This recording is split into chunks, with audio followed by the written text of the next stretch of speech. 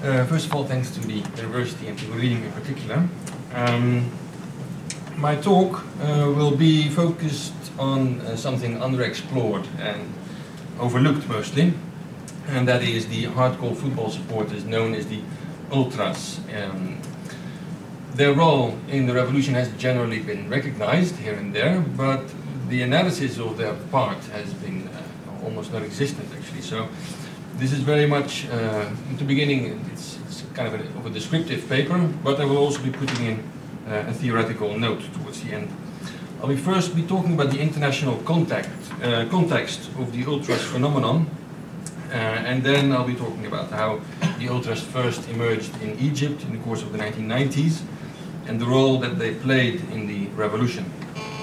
Then the theoretical angle will be based on Asef Bayat and his work on bottom-up politics or street politics and social movements. And in addition, if there is still time, which I very much doubt, I may put in a little discussion of horizontalism as just presented by John, because I think the ultras are a very good example of the concept of horizontal politics. All right, the paper is mostly based on a book by Mohammed Bashir, who is an ultra himself, or a former ultra himself, Mohammed Gamal Bashir, some documentary material published by Al-Ahram Center for Strategic and Political Studies, and interviews with ultras I intend to have in the summer, but now I've had some interviews with people who are in Egypt, but this was all overscribed, so it's still a work in progress. I hope to finish it this summer. All right. The ultras have not been researched a lot in general. Only little research is done. And they begin to emerge in the 1960s in Italy, if you don't count events in Brazil, where you can trace it back to the 1930s. Of the literature, there is one report done at the request of the Council of Europe, which is, I think, the best starting point for an overview of ultra culture in its European context. And the definition that they provide is the following.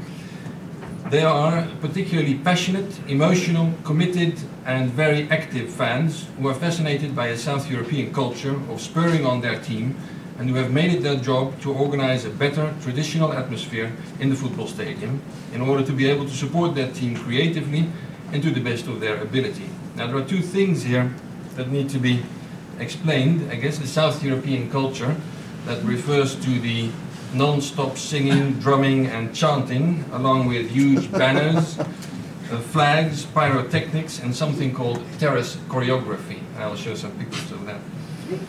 The better and traditional atmosphere that points to the ultras' nostalgia for football matches as they were prior to the excessive marketing of football and its commercialization. The age group, you could say, that's typically between 16 and 25 years old, mostly male but not exclusively. There is no overall dominance of any particular socio-economic class, which is contrary to what you find among hooligans apparently. The ultras have been or are sometimes confused with hooligans, which is sometimes understandable but mostly wrong. And also when you look at the organization of the ultras, it tends to be rather informal. We're not talking about official fan clubs. Actually, they compete with the official fan clubs. There is no real sense of membership, and there is no administration. Now, despite this loose web, the ultra groups do manage to exercise control and to engage in cooperation, also even in international cooperation. The ultra groups, they have their own spaces in the stadiums. These are spaces, usually the terraces, where you have no chairs to comfortably sit, but just standing places. And this is where they organize a range of supporting activities, such as those I just mentioned, some of which require, in fact, a lot of preparation, coordination, and a significant degree of discipline. Their section in the stadium is their territory, which they will defend against police or other supporters, and relations with the police are almost automatically rather poor. All over Europe, they have these slogans with acronyms going ACAB, which I will not pronounce, The image of the police has emerged almost everywhere as being the enemies of the ultras. So, notably, not just with the police relations are poor, but also with the club's official institutions, very often relations are sour. The ultras, they cultivate an unconditional love for their club, but they lament the way in which managers have taken charge of the club, of the stadium and of the game.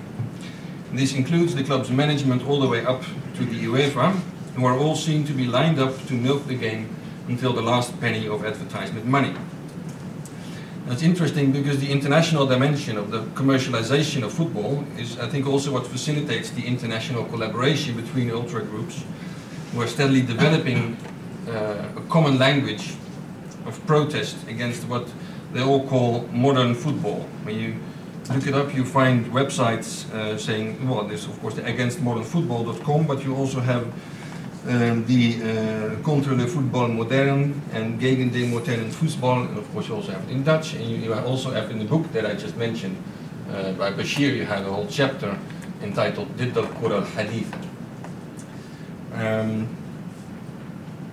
Now there is no general tendency for ultra groups to be political of a particular kind, but to the extent that they are political, then more often than not, it is more tending towards the extreme right wing, but it's not an absolute given. So when you look at the information, the literature about it, you find these aspects coming back again and again. It's a youthful group. They take a very strong group identity in which they take a lot of pride to defend their good name in the stadium and outside. They stress their independence, also their financial independence. So, for instance, well, I will talk about it later. And they have this anti-authoritarian set of mind, which also comes with the idea that they want to be the original football supporters. It's kind of a traditional notion, but specifically tradition in the sense that they don't want to be part of the commercialized culture of football. These are some pictures to just show you the amount of coordination that would be required to do what ultras do. It's usually behind the goal where you find the ultras having their place. This is in Switzerland, which is one of the few places where they have arrangements where they can enter the stadium before the match begins in order to set up their devices such as you find here. And here's a last one with a slogan in Italian, which is a reference to something that I haven't mentioned yet, but relations are poor, like I said, with the club's organization, with the police, but also with the media. Relations are very poor, and this is also found here. This was at the occasion of Gattuso, an AC Milan player who had been violent at the previous match and was therefore criticized in the media, and this is where the media is being criticized for having been so petty and criticizing Gattuso for being violent. All right. This brings me to the Egyptian ultras. There are no scholarly publications to date. Like I said, there's only the book by Mohammed Gamal Bashir, also known as Jimmy Hood, whose book may be translated as The Book of Ultras When the Crowds Proceed Beyond the Boundaries of Custom, which was published in November 2011. He already started to write the book before the revolution, and so it actually only has like a bit less than 10 pages which are really about the revolution. Most of it is intended to educate the readers, to let them know what the ultras are really all about. Bashir begins then with a categorization of football supporters, where he says, well, you have people who watch it at home, they are irrelevant. And you have people who go to the matches, actually physically, and then there are those among these people who come when their team is winning, then they will cheer a certain team who's winning. These people are also not really relevant. You have to go to the people who support their team regardless of the results. Now, among these people, you find the fans that are interesting to look at, according to Bashir, but they're not all equally interesting. He says, among the attending supporters, who are always coming regardless of the result, you also have the official fan clubs. And Bashir says the following: these official fan clubs, we can refer to its members as the white-collar gentlemen of the supporters' world, who have direct connections with the managerial boards, the institutions and the players, who may finance them in a manner that may or may not be legal in exchange for something or other. So this is... He actually suggests that the ultras have emerged out of frustration with the official supporters' organizations. He writes that the supporters' leagues gained media legitimacy as a result of their official character, even though they did not dominate, control, or even play a mentionable role in the club stadiums. So he's saying here, he's stressing the importance of making an impact in the stadium, and also making a point here of saying that the media was collaborating with the official institutions because they were official, and these are all empty sources of prestige. Then, how it began, actually, it's interestingly, the first ultra group to establish itself was in Libya in 1989, but this one was very quickly afterwards closed down. And after that, you find in the mid-90s clubs emerging in Egypt, which eventually, the most two important one are the ultras from Al-Ahli, the ultras Ahlawi, and the ultras belonging to or supporting Zamalek, known as the ultras White Knights.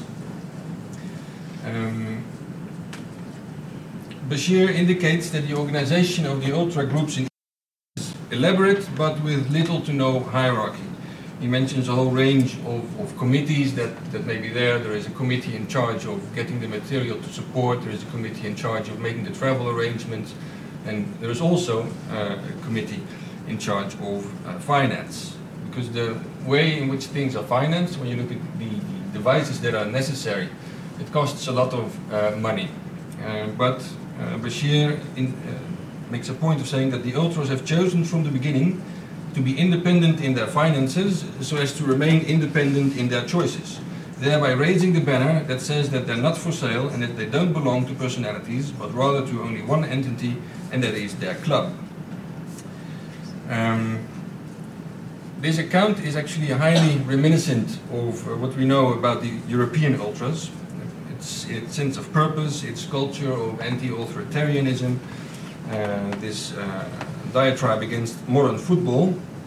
And if his account is an accurate description of the Egyptian ultra culture, which I think it is, then it should be seen as part of a transnational phenomenon with a shared set of ideals and a shared language. Now the question is, how did they politicize? How did they come to play a part in the revolution? In principle, the Egyptian ultras are not organized along political lines. Their existence serves no political purpose.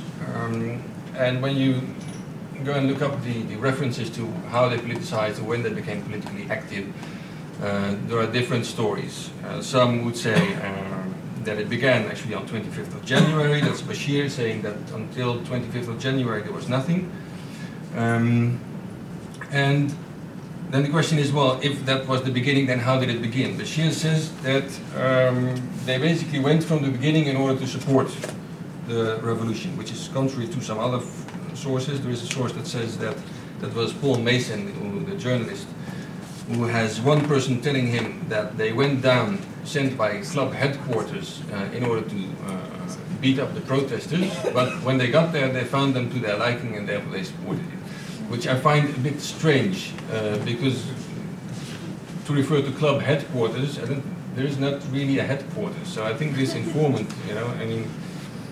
I think Bashir is more right when he says that on the 22nd of January, a video appeared on YouTube, posted anonymously, assuring those committed to going out to demonstrate that there would be an Egyptian squadron capable of defending them on the streets.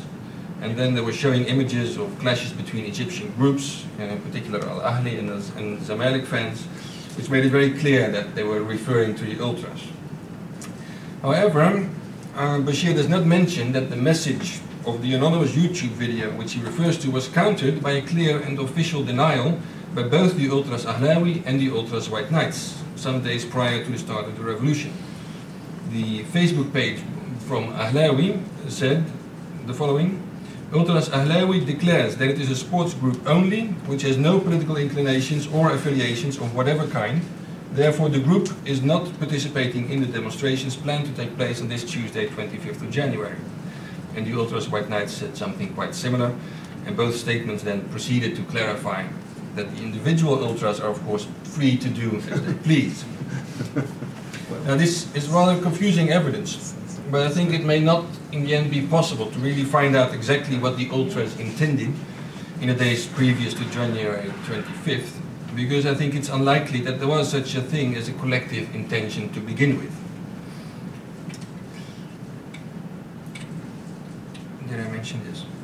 Yeah, the Kulina Khaled Said, I put it here because in 2010 the ultras actually adopted this the project in order to show in the stadiums that they were part of the Kulina Khaled Said. And also previous they made a point of supporting Palestine in the stadium. The ultras is a social movement. There is some work done, not a lot, about the social political relevance of football supporters, the culture in football stadiums. James Dorsey is working on this. But I think he's a bit too enthusiastic, because he says that overall in the Middle East you find over the past decades the stadiums having become political places of protest, which I think is too broadly mentioned. I mean, there's no such thing in Europe, and there's very little information on the basis of which you could say something so broad in terms of the ultra cultures in the Middle East. Then there's another person, Andrea Testa, who has made a little study of an ultra group, the extreme right-wing ultras in Italy, trying to see if they can be seen as a social movement, which he believes that you can indeed say that. He does argue it quite nicely. But before I want to proceed, I want to define this social movement. The encyclopedia definition, so to speak, says it refers to sustained and intentional efforts to foster or retard social changes, primarily outside the normal institutional channels encouraged by authorities. Now, this notion has been brought to the Middle East by Asad Bayat, among others, and Bayat also adds this more broadly notion of poor people's activism, which he sees as engaging in street politics. He says street politics describes a set of conflicts and the attendant implications between an individual or a collective population and the authorities, which are shaped and expressed in the physical and social space of the streets, from the back alleyways to the more visible streets and squares. And from there I would like to add also football stadiums. Now, of course, there is a difference between poor people occupying the sidewalks of Talat Harb in order to sell their produce, which is what Asabiyat is talking about on the one hand, and football fans occupying the terraces to cheer their team. But there is also a similarity in that both occupations are harmful to the credibility of the authorities. Both are also risky endeavors, because you may get hurt if the authorities do crack down. So both are risky endeavors that are being perpetrated nonetheless quite consistently and mostly with success. You have to think of that, how that the ultras in the stadiums are very elaborate in how to taunt the police, and also making political references to Taltawi, for instance. Now, at first sight, neither the international ultra movement in general nor the Egyptian ultra groups in particular qualify as a social movement. Yes, they are informal organizations consistently pressuring the authorities in order to attain certain changes, but their organization is based on a shared group identity as ultras of football club X, Y, or Z. The key activities and ultimate concerns revolve not around society, but around their team. However, the question is, are they still to be considered mainly as supporters of a particular team? And I think in the end, when you look at what they've been doing, the answer should be no. They will still claim to be supporters of a particular team. On the other hand, when you look at their actions, in Port Said, the massacre that took place there, after that there has been no matches in Egypt. So in theory, the ultras are out of a job for a while. But they are very active. We do see them a lot. We see them on Tahrir and in front of the Ministry of Defense and on Mohammed Mahmoud Street. So when you look at their actions, they speak a lot louder than their official discourse. So in that sense, they are acting as social movements, which is not so strange when you look at what they are. I will argue at least that the potential for social protest is inherent to the combined key components of the global ultra movement, which you find here: anti-authoritarian, group dynamics with a youthful energy, and having this abstract idealism against the commercialization, particularly of football, but of course that can be made bigger. So I will go to Robert, I think we have to finish because we only have a quarter of an hour left for questions. Yes, so I will go to the conclusions then. Horizontalism, I will leave that, but maybe for a discussion. So to conclude, the Egyptian ultras are, I think, part of a transnational ultra culture, and this culture is congenial to politicized revolt, and they may be seen as a social movement. And to the extent that they can be seen as a horizontally organized activism, maybe that's something for a discussion. Thank you. Robert, thank you very much.